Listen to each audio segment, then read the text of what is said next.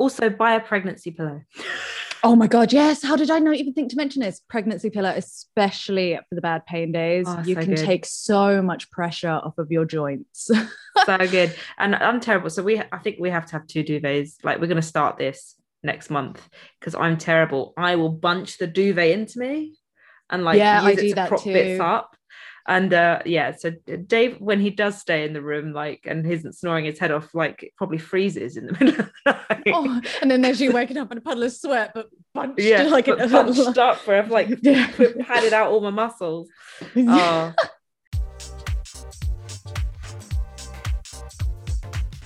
Welcome to the Slut Drops Hurt podcast with me, Maisie. And me, Beth.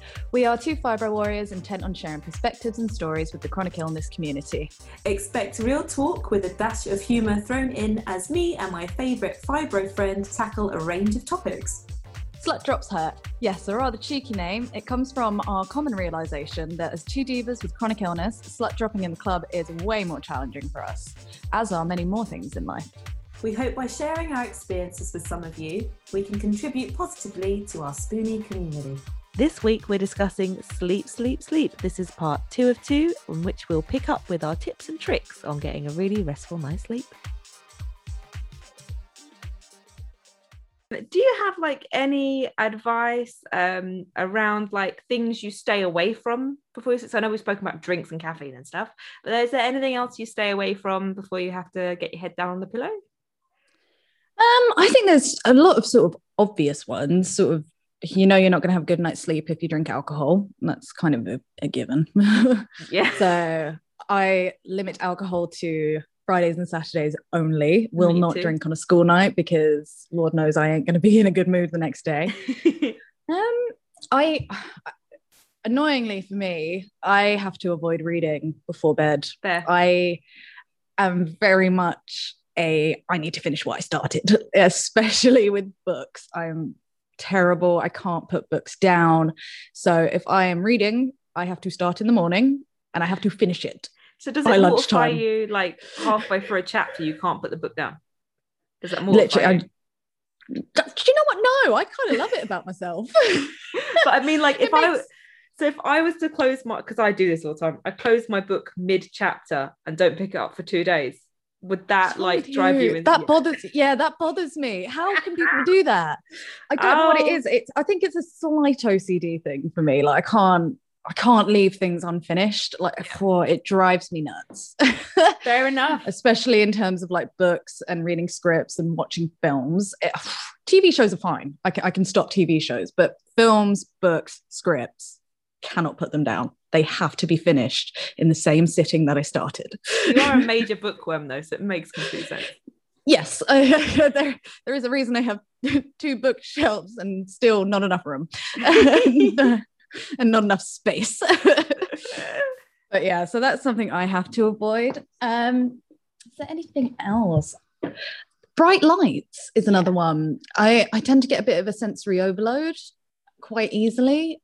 Sound doesn't bother me too much, but lights, I have to be in a dark room for a good hour before I can get to sleep. So I get into bed probably about 9 o'clock, hoping to get to sleep by 10. Never happens, but we hope. But it takes a good hour to 2 hours before I can fully relax.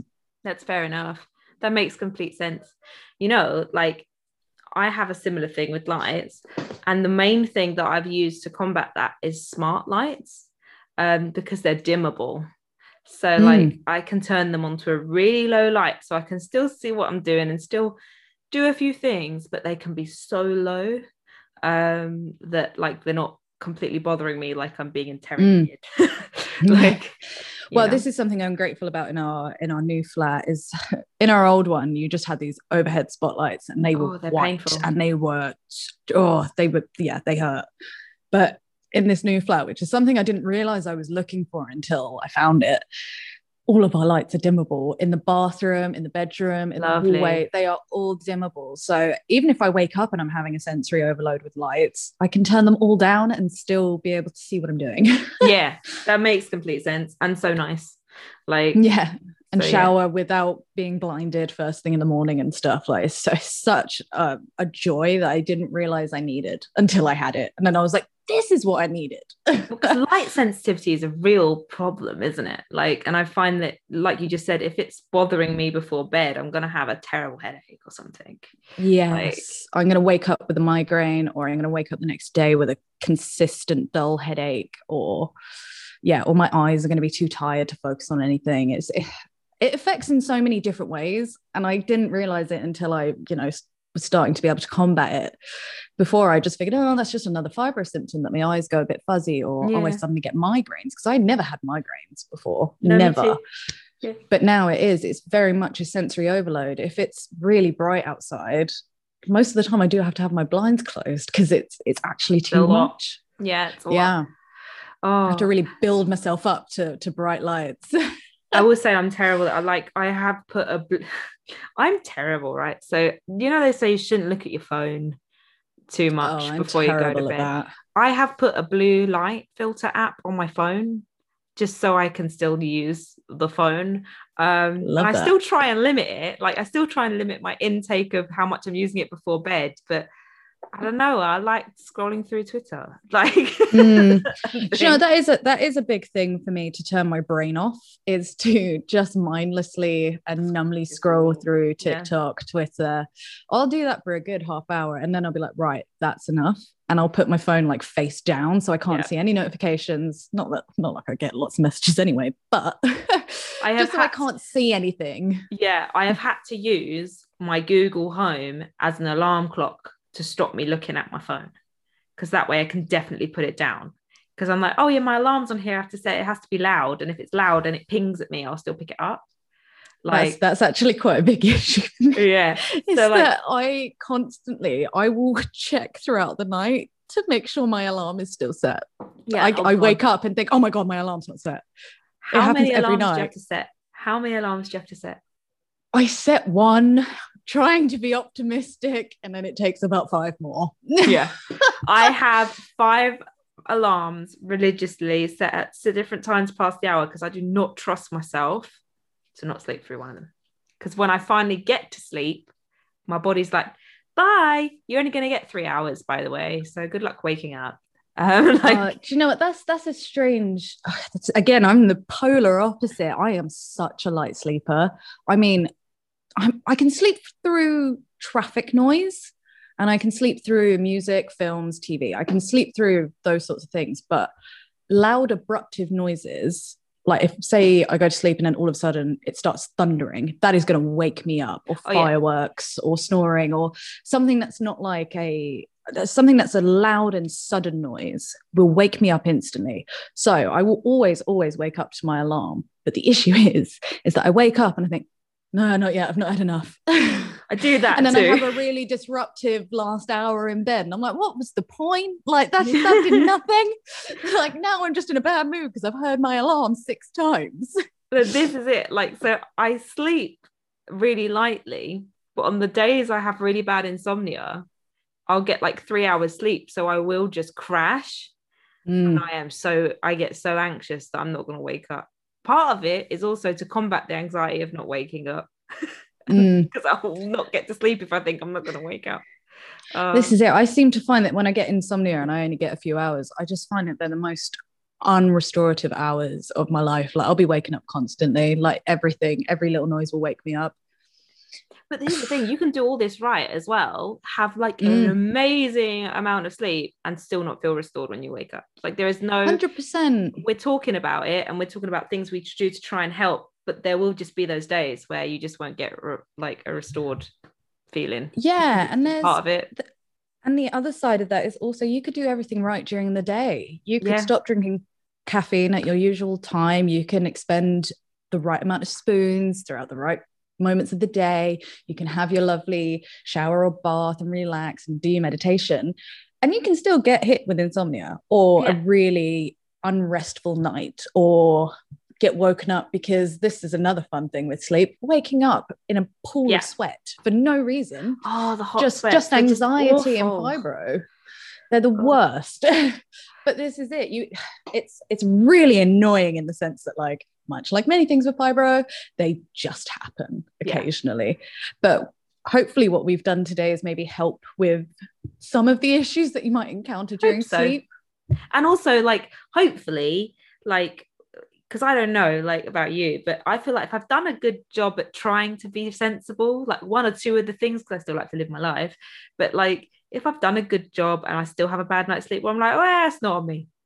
Like, yeah. And this is it. I just think that when you start to maybe, much like everything else we kind of talk about, once you start taking control of it, whether it works or not, that's half of the battle. You know, you will still feel better about it. The fact that you tried something new, maybe it does work a few times, but then once every 5 times it doesn't work, at least it works 4. You know, just you got to find your right balance and your right things that turn your brain off. And it's not an easy journey trying to figure out exactly what that is, and it's different for everybody, but it's trial and error. And don't expect it to always work, and forgive yourself when it doesn't, because it's not your fault. It's just the condition. It's just part of the life. Also, buy a pregnancy pillow.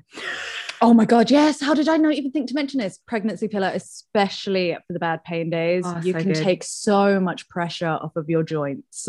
So good. And I'm terrible. So I think we have to have 2 duvets. Like, we're going to start this next month because I'm terrible. I will bunch the duvet into me and like use it to prop bits up.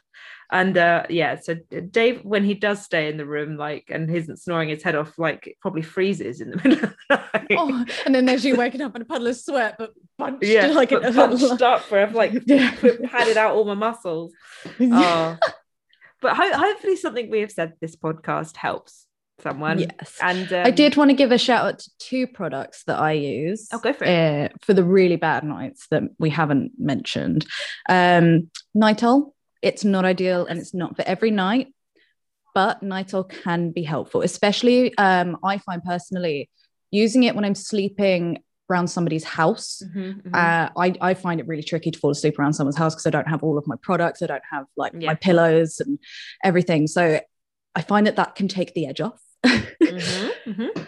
And then also the other one, it's MCC again, but neither of us mentioned their Sleepyhead. How did we not? I use that all the time. I use that every single night. It's basically the best, well, the only way I can sort of describe it is obviously, like all their products, is holistic, all natural, but obviously it's got a lot of lavender, relaxation, anti-anxiety.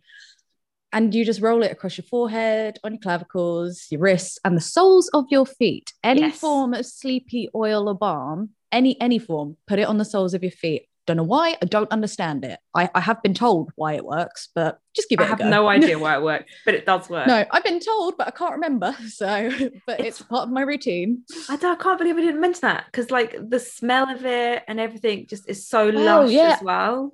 I think because I use that every night, no matter what, and we're kind of talking about difficulties, like specific barriers with sleep, but in general, they are some really helpful things. Plus, also with Sleepyhead, I put it in my bath. Yes, you can do that. You can add the oil. So it's really good. It's been great to talk to you today about sleep. I think there's so many challenges and not enough people kind of talk about what they do to battle it. Definitely. I just realized there's one thing I did miss out, which was on the days it's really bad and the pain is really bad. I do take my meds. Like, you know, I'm not big on like my prescription meds, which is why me and my doctor have an agreement that I have quite a strong painkiller that I take when I want to, because that's just the way I manage my life. On the days it's really bad, I'll try some paracetamol and ibuprofen, and if it's not touching it, which often it doesn't, I'll take some strong painkillers, some strong prescription painkillers. It'll make me feel grouchy in the morning and stuff, but with pain, you know, sometimes you got to give in. So 100%. And I think a very quick important shout out is if you do use any prescription or non-prescription pills or products, keep water by your bed. They can make you very dehydrated. Just make sure you've got everything you need within arm's reach. Definitely. That's a really good piece of advice. So, yeah, I think you this should do one's that been all fun. the time. But Yeah.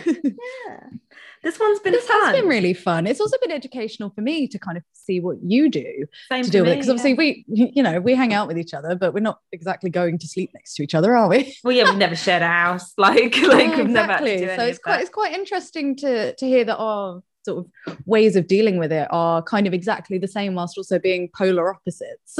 Yeah, which is cool. That's kind of an underlying theme, which I think underlies our whole thing that we say, which is like, find what works for you. Like, Yeah. we have the same condition, but we have different ways of approaching it, and similar ones. Completely. Yeah, completely. But this has been a lot of fun. I hope that we've helped our listeners find some calm and some products maybe. I hope that this helps you get to sleep and helps you feel better when you can't. Yeah. And if you have any tips, by the way, that we haven't covered, or you think that we should look into ourselves, comment below, or send us something on our socials if you're listening on Spotify somewhere. Please do. Send Let us us some know. recommendations. We're up for trying anything. Yeah. And if you want to keep the discussion going, we're also now on Facebook now with a support group, and we're just trying to build a community where you guys can lean on each other. So just come 100%. find us, basically. Yeah, we are easy to find. Just Slut Drops Hurt on everything. 100%. All right. Well, thanks, Beth. It's been fun. Thank you. It's been so much fun. I'll see you in 2 weeks. Thanks for listening to the Slut Drops Hurt podcast. We hope you join us for our next episode. Connect with us for news on our latest podcast projects and much more. You can find us on Instagram, Twitter, Facebook and TikTok under the name Slut Drops Hurt. For now, we are sending gentle hugs and wishing you all the spoons you need.